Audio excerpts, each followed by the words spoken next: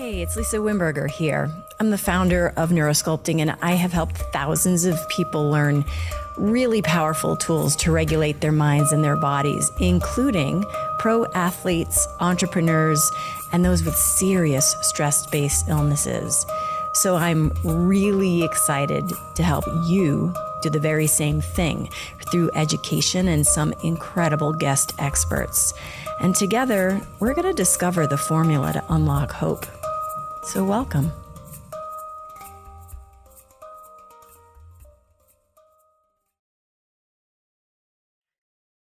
Let's talk the right meditation for you. This is a bit of a soapbox moment for me because I don't personally believe there's a one size fits all with meditation.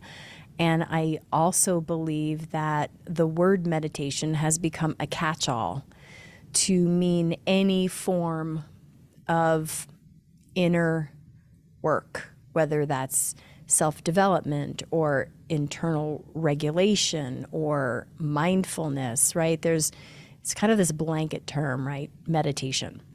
And because there's a blanket term, people maybe have tried one form or another. Maybe you have tried one particular form, and now you walk away from that experience, if it wasn't a positive, saying, well, I'm a bad meditator, or meditation doesn't work for me.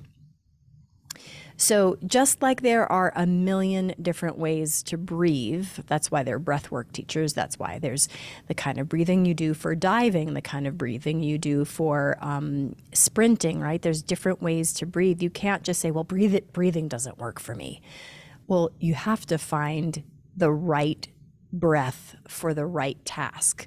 You have to find the right meditation for the effect that you're looking for. If you are looking for relaxation, that is one body of work that certain meditations address. If you are looking for presence, that's a different body of work that different meditations address. If you are looking for repatterning, nervous system intentional regulation, that is also a different body of work. So I want to break down a little bit of the nuances so that you can walk away from this particular episode having clarity of choice. And this requires you to know a little bit about the nervous system. So this is going to be a little bit more of a informational learning moment for both of us. And you have to understand that the nervous system has really three states of being. One is equanimity, homeostasis, rest and digest. Another state is arousal. I'm able to locomote and move and fight or flee or activate or produce or work. And then the third state is shut down or parasympathetic, deep quiet, an internal gathering, perhaps even a disembodied freezing, right? So think of the nervous system as having all of these choices. It can be at rest and digest, which can feel like I am poised to get up and do something, but I'm also quite content to just sit and rest, and my muscles are soft. They're not pre-engaging in a contracted, active way. They're ready though, but they're not really effortfully doing that kind of work. And usually this happens when we're at a nice nervous system balance or we've just eaten. The parasympathetic shutdown is the kind of response that you have at times when maybe the stress is a little too much.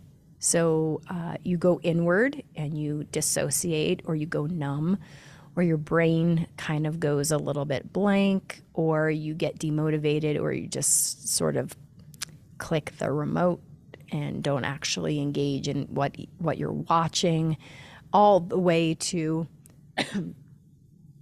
I am a bit frozen and I don't feel anything. And I'm sort of an automaton, right? And then arousal can feel the opposite of that. Arousal can feel enlivening and activating and contracting and energized and agitated and heart rate increase and kind of hypervigilantly on defense. And these are the states available to the nervous system. And you are not unique in that your nervous system has these exact same choices, just like mine does. And if we belong to the mammalian world and the human species, then these are available to us in our nervous system. And not all meditation addresses the state we're in and helps us get out of it. So let's talk about what meditation can do, what different kinds can do, so that you choose the right one for the right job. Generally speaking, of course, this is a huge generalization. A lot of meditations that are out there are designed to relax you. They're designed to bring you down, to slow your heart rate, to deepen your breath, to get you back to homeostasis. Well, that's wonderful.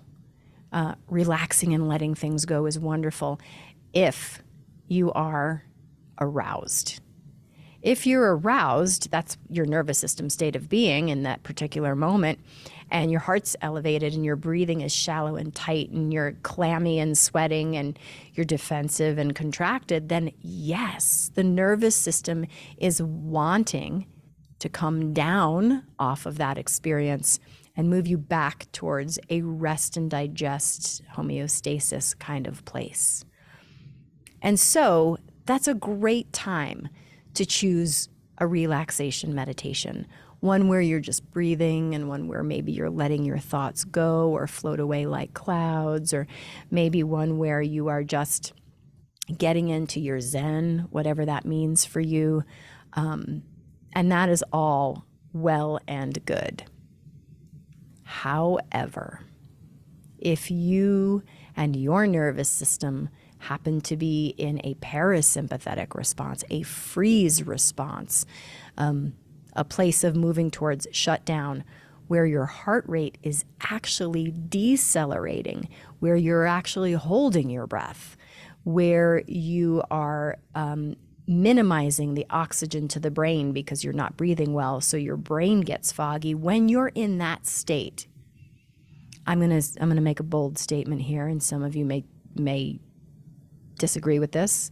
That is not the time to calm down. In fact, trying to slow your heart rate when it's already moving in that direction is downright dangerous for a body. This is me speaking from personal experience, trying to figure out why my TM practice, my transcendental meditation practice for my entire life, did not heal my body. The reason was because my default response to stress was a parasympathetic freeze, and I'm already decelerating, I'm already dissociating, and now I'm layering on top of that a meditation practice that is saying, you are not your body. You do not have to feel your body, and you can relax and quiet. Well, I was already too quiet, and I was already dissociated. So from a physiology standpoint, that was like giving drugs to a drug addict and hoping that you giving that drug to the drug addict was going to get them to quit the drug. Okay, so let's talk about what does a person need if they're moving into freeze and shutdown. You don't need to relax. That's the first thing. You need the opposite of relax. You need to move the heart rate up. You need to breathe differently. We're going to talk about breathing in a little bit. But you need to breathe differently. You need to embody. You need to feel and move and activate your body. You do not need to be sitting in a posture, dissociating from the pain of sitting in that posture and floating away. Because in parasympathetic freeze, your brain is already floating away by way of oxygen deprivation and dissociation. And so I just thought meditation was good. I didn't realize it's a tool. Like your toolbox at home probably has more than one tool in it. Do you just have a hammer and you try to chop down a tree with a hammer? Do you just have a screwdriver and you try to hammer things in with a screwdriver? No, you've got multiple tools in the toolbox. None of them are inherently better than the other, but they're all nuanced to do different things based on the effect and the adjustment you need to make. Meditation is no different. Please, please, please, if you take anything from this conversation, is that it is not a one-size-fits-all. And relaxation is not the goal for everybody. It's the goal for those who are too aroused. It is not the goal for those who are shut down. So, dissociative freeze, let's just talk a little bit about it. It's natural, it's normal, you have it, you've used it. If you're a human, you've used it. And its design is to protect you during times where arousal isn't optimal. So we have choices. And so let's say you're out in the woods and you hear something, and it's a predator of some kind, and this particular predator responds to movement in the environment. And so you go and you hold your breath and you go very, very still. And then they don't find you. You know those movies, I don't know if it was Jurassic Park or not, where I think it was Jurassic Park, where the T-Rex is orienting towards movement and the people stay really still and the T-Rex's face comes right up to them and they're unable to detect them because the people aren't moving. That's what a freeze response is doing at the most primitive level. It is making us invisible to predators who are tuning into movement and heat. So we've got this amazing response to go cold and quiet and internal and still and thermically cold. And in order to come out of that response, we must warm up. We must move and embody. We must breathe and bring oxygen back to the brain. So in this way, you don't want a relaxation practice. My TM practice was life-changing when I was in arousal, and it was exacerbating my seizure disorder, which was a disorder of a dysregulated freeze response. It was exacerbating that when I was in a parasympathetic pattern. And I didn't know that. I didn't know I was hurting myself and I didn't even know I had choices with meditation. I didn't know that neuroplasticity practices were different than meditation. In fact, at that time, no one even said the word neuroplasticity, but I didn't know mindfulness was different. So let's talk a little bit about my experience with mindfulness. I'm not coming off as a mindfulness expert. I'm not coming off as an expert on all meditations. I'm telling you how to use the tools. You can go then find the experts that teach those tools. I teach neurosculpting. But for mindfulness, what I've noticed is that it is a wonderful tool to get me present and embodied in a fairly neutral nervous system state. So, meaning if I can be aware of the things I'm tasting, I'm orienting towards my body.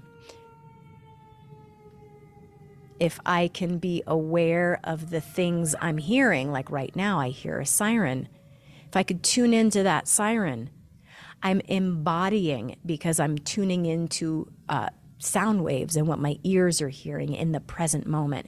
If I could tune in to savoring what I'm seeing or feeling. And in this way, mindfulness can feel very relaxing, but it can also be very an orientation to present time, which can be very helpful for someone who's disembodied. If I don't feel my body and I'm numb, and I have a mindfulness practice, which then invites me to feel my body, that's a step in the right direction. So as a person of freeze, I might prefer in that moment to reach for a mindfulness practice rather than a relaxation meditation practice. And now the ultimate difference between those practices and neurosculpting, which is a neuroplasticity practice, is that very specifically with neurosculpting, the 5-step structure of the meditation itself is designed to get you embodied while maintaining somewhat of a relaxed stress response. So we're sort of adapting based on whether you are in arousal or whether you are in freeze. We've got things embedded in the meditation part of it that will get you oriented to either a relaxation state or an embodied state, depending on your choice of how to use that meditation. So it's helpful for both. But most specifically inside of the neurosculpting meditation, we have embodiment practices built in so that in case you are not aware that you're in a freeze state, we keep you embodied and we start to pull you out of it a little bit, very gently. So in this way, I find neurosculpting to be playful and fun and a great intervention practice for wherever I'm at, but also very specifically a repatterning tool. It is not designed for a relaxation experience, although you can feel very relaxed after it. It's more designed to repattern the habituated triggers and responses that you don't need anymore, that may have served you at one time and they don't serve you now. So in that way, I'm going to choose neurosculpting when I want to feel intentional self-regulation and even be very specific about the effect that I want. So they're very different animals. And then, of course, let's add to this list Yoga Nidra, walking meditation, no thought meditation, mantra meditation, DNSR, Dynamic Neural Retraining System, Gupta, all sorts of NLP and EMDR and EFT. I mean, the list goes on and on. There are so many tools at your disposal, and you may be using the wrong one for the effect you're looking for. And so my recommendation is get acquainted with the needs of your nervous system and then choose a tool for each of the 3 states. One to bring you down from arousal, one to get you just present in a nice equilibrium, and one to pull you out of freeze. And in this way, you have a growing, supportive, efficient tool bag. But I do want to say something about breathing. And this is going to be some tips and some just takeaway practices for you, because when I share just straight information, I really want you to make use of it and apply it in your life. So we're going to talk a little bit about breathing. I am not a breath work coach, so you can go to your breath work coach for a lot more information on this. But I'm going to talk to you about basic physiology, and these are great rules to think about so that you feel empowered right away, even if you never take a breath work class. So one thing to understand is that when you inhale, right, your heart rate speeds up. Why? Why would that happen? Because when you inhale, your diaphragm moves down, so you're creating a larger volume of space.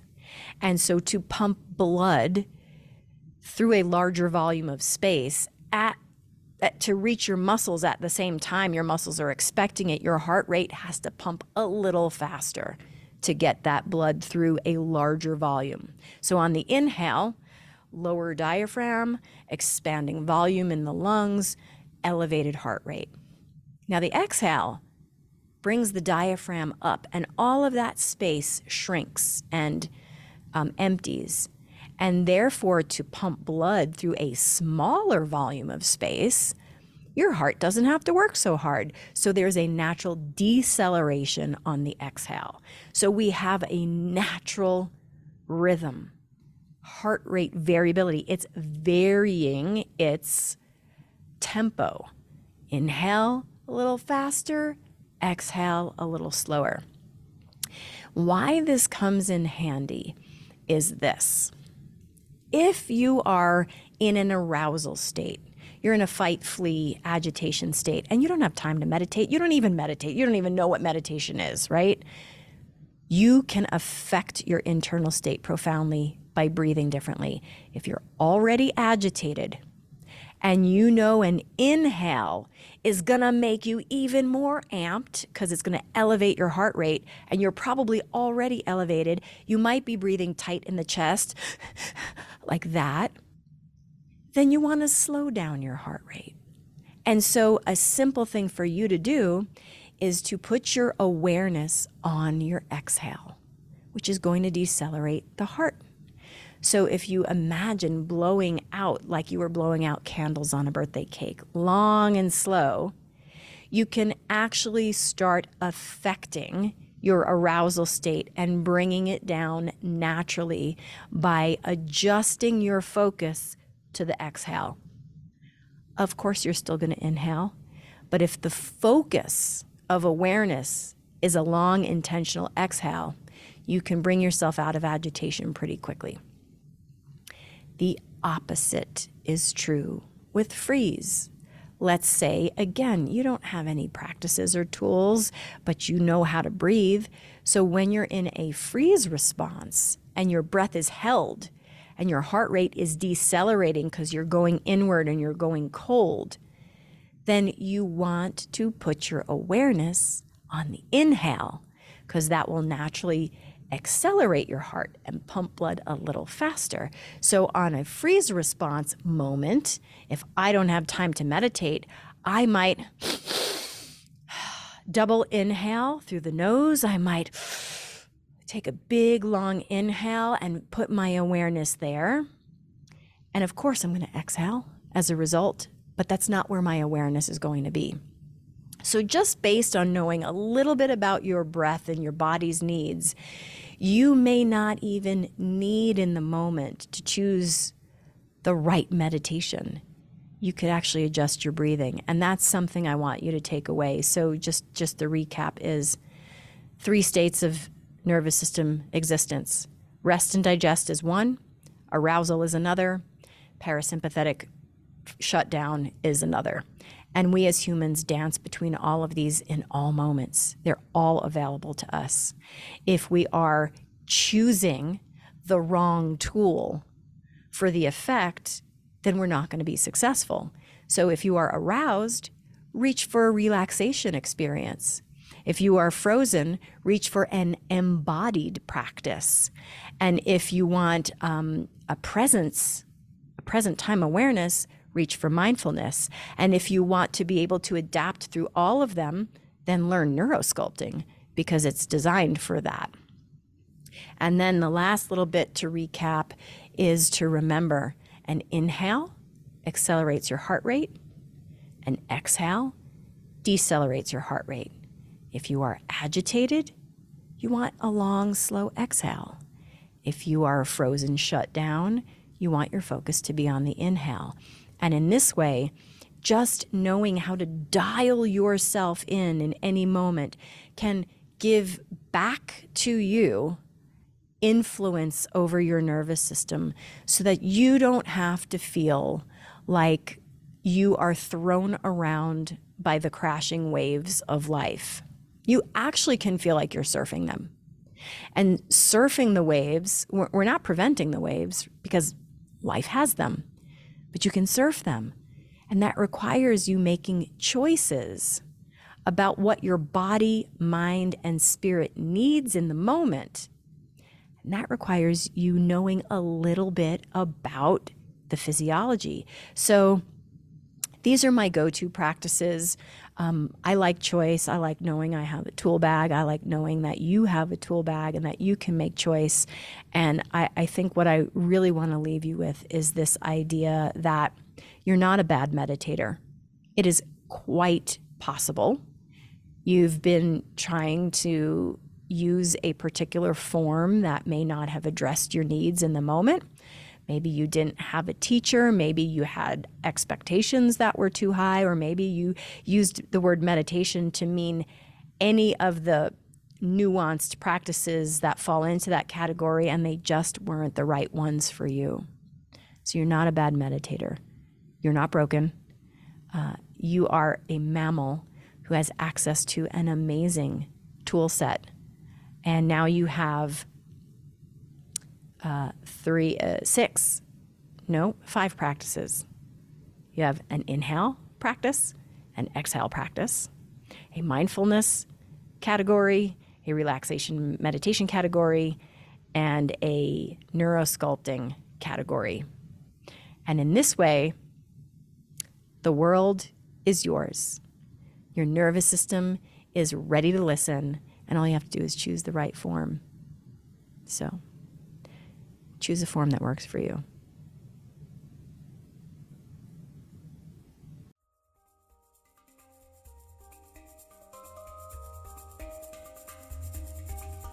Thanks for listening to Unlock Hope. If you'd like to follow us on social media, we're at Neurosculpting Institute on Facebook, at Neurosculpting on Instagram. You can always reach out to us on our website, neurosculpting.com, and you can download our app, Neuropraxis. Stay well, everybody.